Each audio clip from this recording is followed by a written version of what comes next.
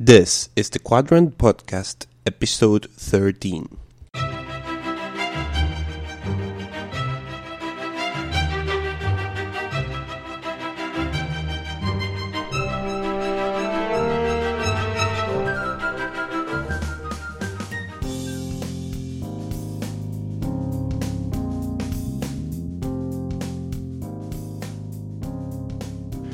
Welcome to this week's episode of the Quadrant Podcast. We are back. We are preparing a second round of stories for you guys to enjoy.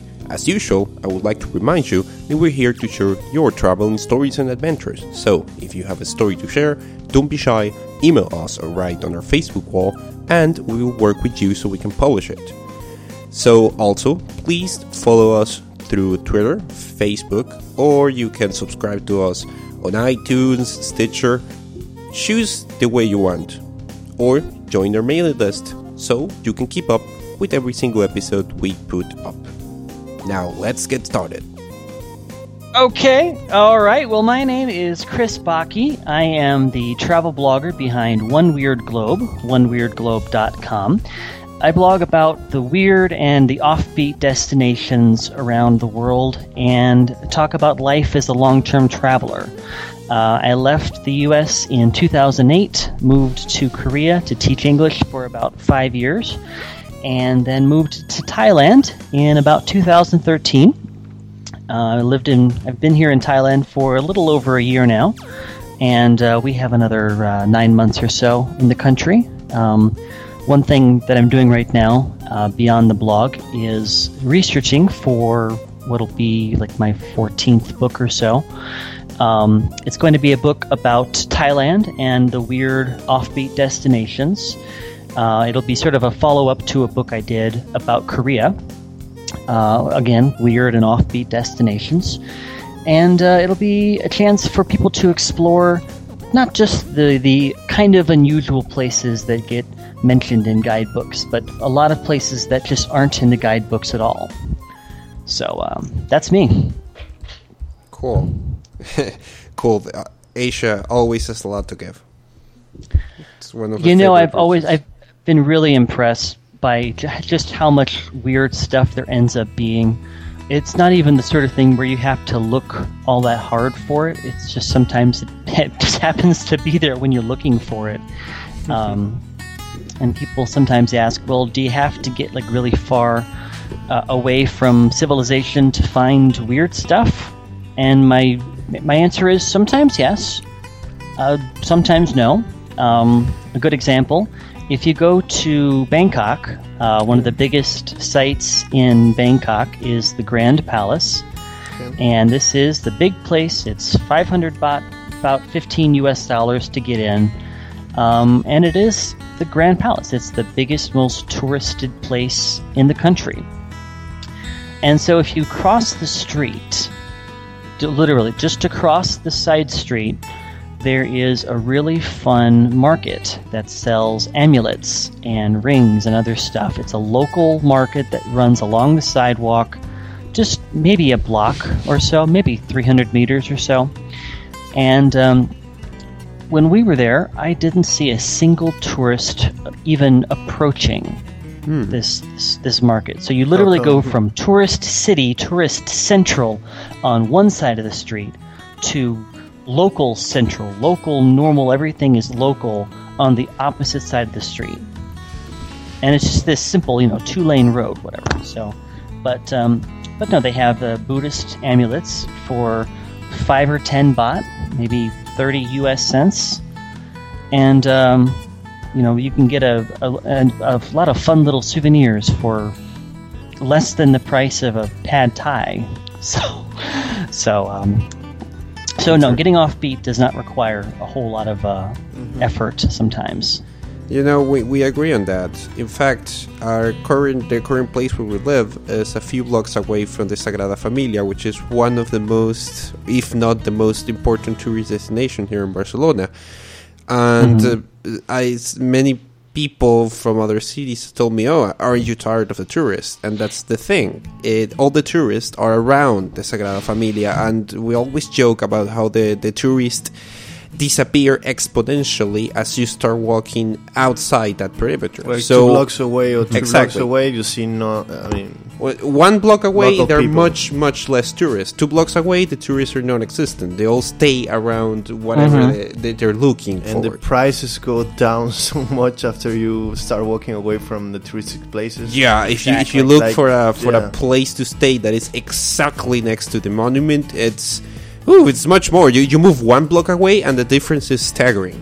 Yeah. Yeah, you see that in Bangkok a little bit too. For better or for worse, because Bangkok has been on the tourist trail for such a long time, you end up having to go a bit more than a block or 2 away, most cases. But if you have to go more than, let's say, 500 meters off of a tourist trail, I'd be very surprised. I'd be very surprised if you had to go more than 500 meters off the main road to get completely away from the tourists. In most cases, it would be half that. But there are some zones that, because of they've been tourist areas for a long time, they end up, you end up having to walk a bit more to get away from the tourists. But yeah, go to some cities like New York. You could walk 1 block and you're in a local area with its own flavor and you're completely away from the tourists. So getting off the beaten track does not require this extensive journey to the middle of a forest or a 50-kilometer bike ride. It can. And sometimes those are the sort of places that just make you go, what the F were they thinking? Or something. So it's actually the place I'm going to talk to you about, the Koh Sampi Forest Park, is actually one of those places. It's the sort of place where it is in the middle of just about nowhere. You do need a car or a motorcycle. It's about a 40-kilometer drive from a city called Khon Kaen in northeast Thailand. But yeah, this park, I actually brought my GoPro with me to get some videos and some photos of the monkeys.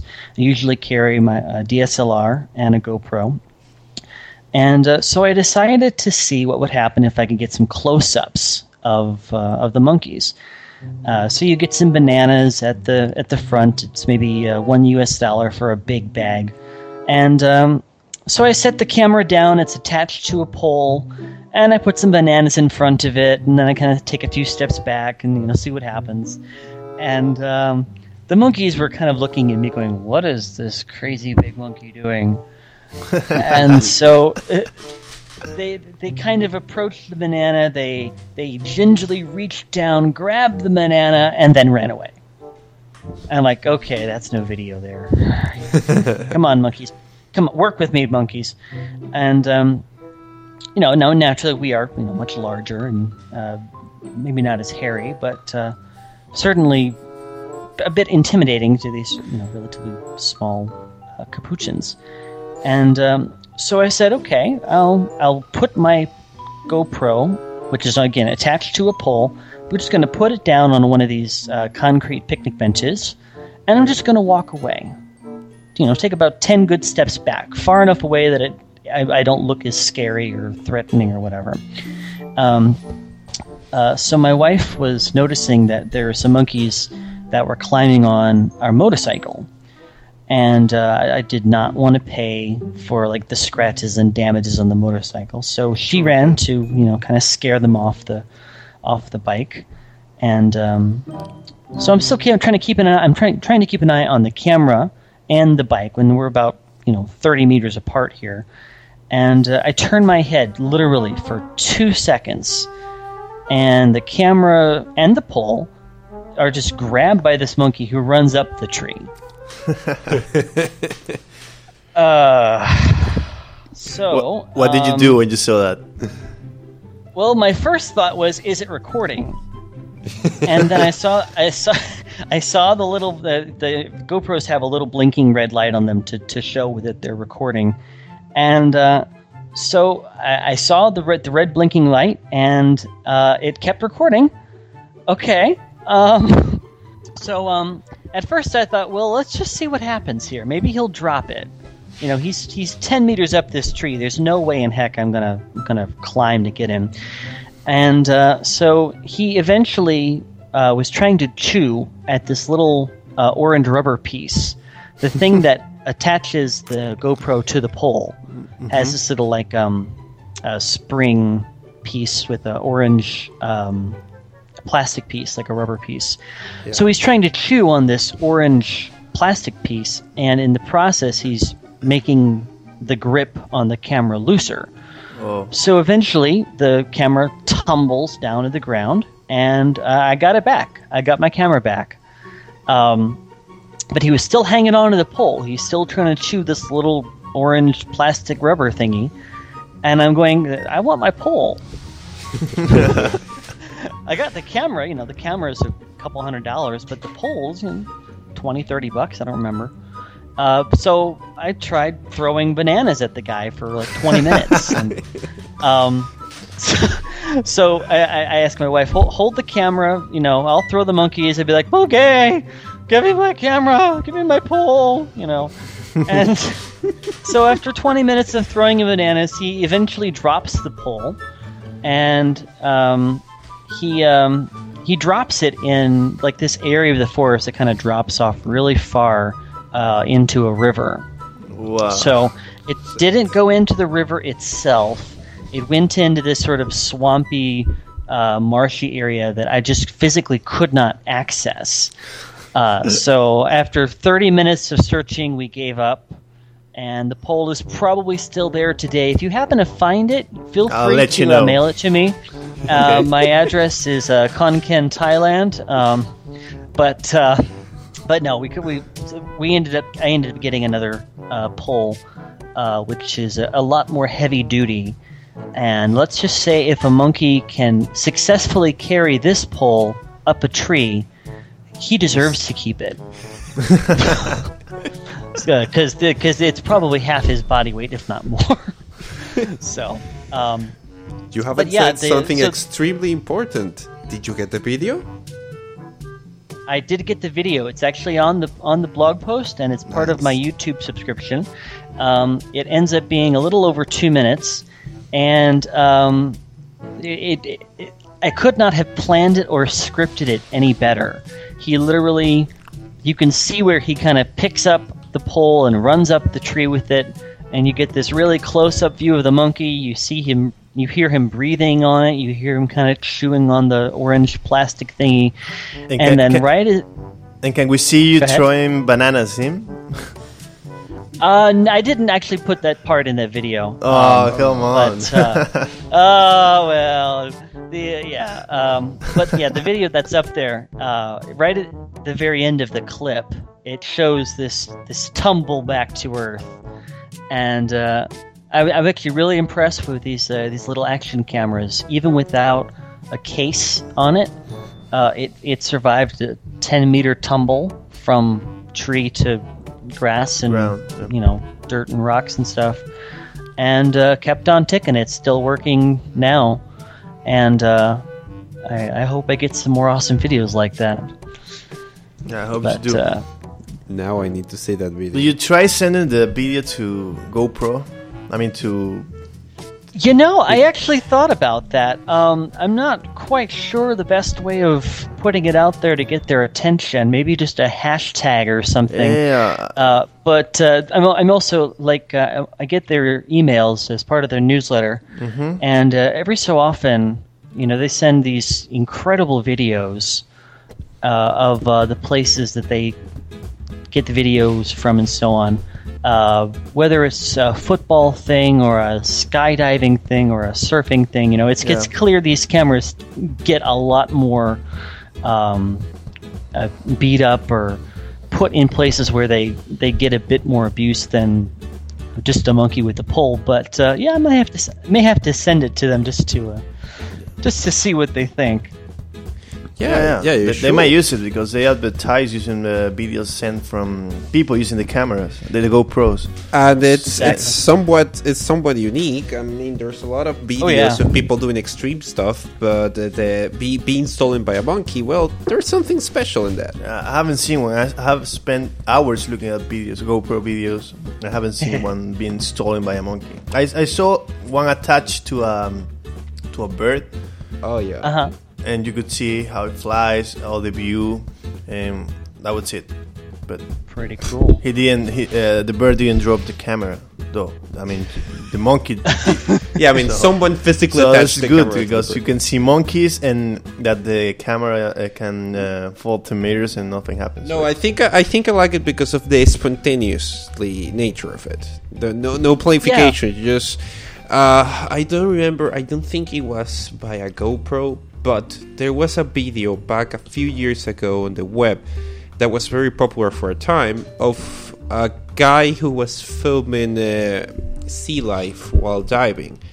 And while holding out his camera, an octopus comes out of practically nowhere and gets the camera with its tentacles and flies away. That video is there somewhere. Remember seeing it like twice. And all the video, and this video was still pretty popular, is you pretty much seeing the tentacles wrapped around the camera. You don't really get to see much. You only get to see how he gets the camera and just swims away. And the guy chased him for about 2 hours, I think, before he managed to get the camera back. Then you see the footage of how the octopus is like stuck to his harpoon and to his equipment because he doesn't want to leave. So yeah, it's sort of that kind of experience that it's interesting and noteworthy because it was simply not planned. And I'm pretty sure at the moment when it happened to you were probably not happy about it. You probably were a little bit alarmed. Well, on some level, I was definitely concerned. My first thought was, okay, the monkey is going to damage it or just put it somewhere, and I'm not going to have access to it. I'm going to look at my wife, and I'm going, crap, that's money wasted now. But there's actually I'll have to look and see what kind of contests are out there. But there's definitely some fun stuff to do with it. I'm still kind of learning the whole video thing. I've been a pro photographer for years now, and when I first heard my friends talking about how this GoPro doesn't just take good video, but takes like 4K video, I thought, okay, that's impressive, and you see it. It's half the size of a credit card, and you go, how does this little tiny camera can do all these get good shots? And I've actually been pretty impressed with its still pictures as well. It's about a step down from the iPhone 4S, which I have.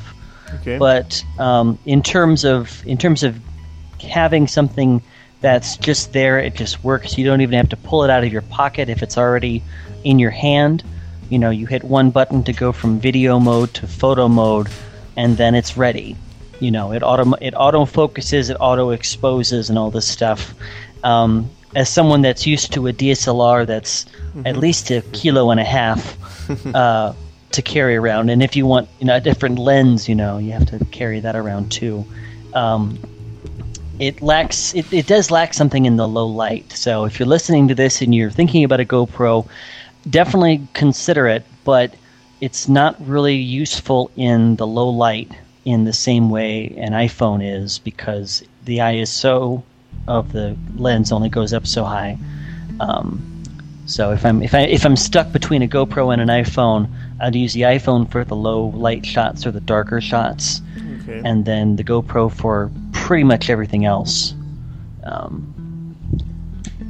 Nice. Well, cool. Thank you for all that advice, and thank you for your story. It was quite entertaining. Can we embed the video of the monkeys with the post when we post the podcast? Absolutely. All right, coolness, man. Enjoy the day, enjoy the games, and talk to you soon. All right. I'll take care. Thanks for everything. Goodbye. Thanks. Bye. That's all for this episode. Remember, when you're surrounded by monkeys, don't leave your expensive equipment lying around. Monkeys have a propensity of grabbing stuff and running up trees, which is really bothersome at times. Please remember to like us on Facebook, follow us on Twitter, or join our mailing list so you can keep up with every episode we put up. From Barcelona, we say goodbye.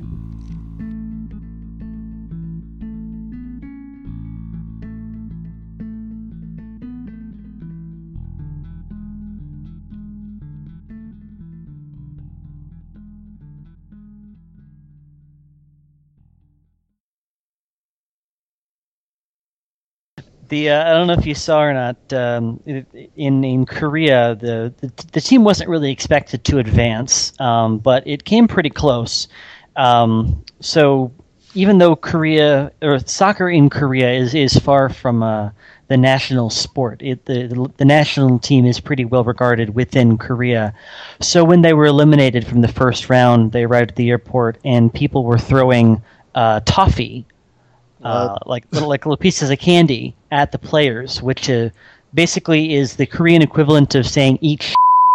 What? Yeah, seriously. Look it up. It's called "Eat Yacht," which is YEOT. Okay.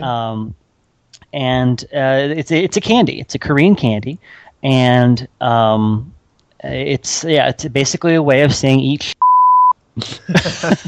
I cannot believe me. I wish I could make this up.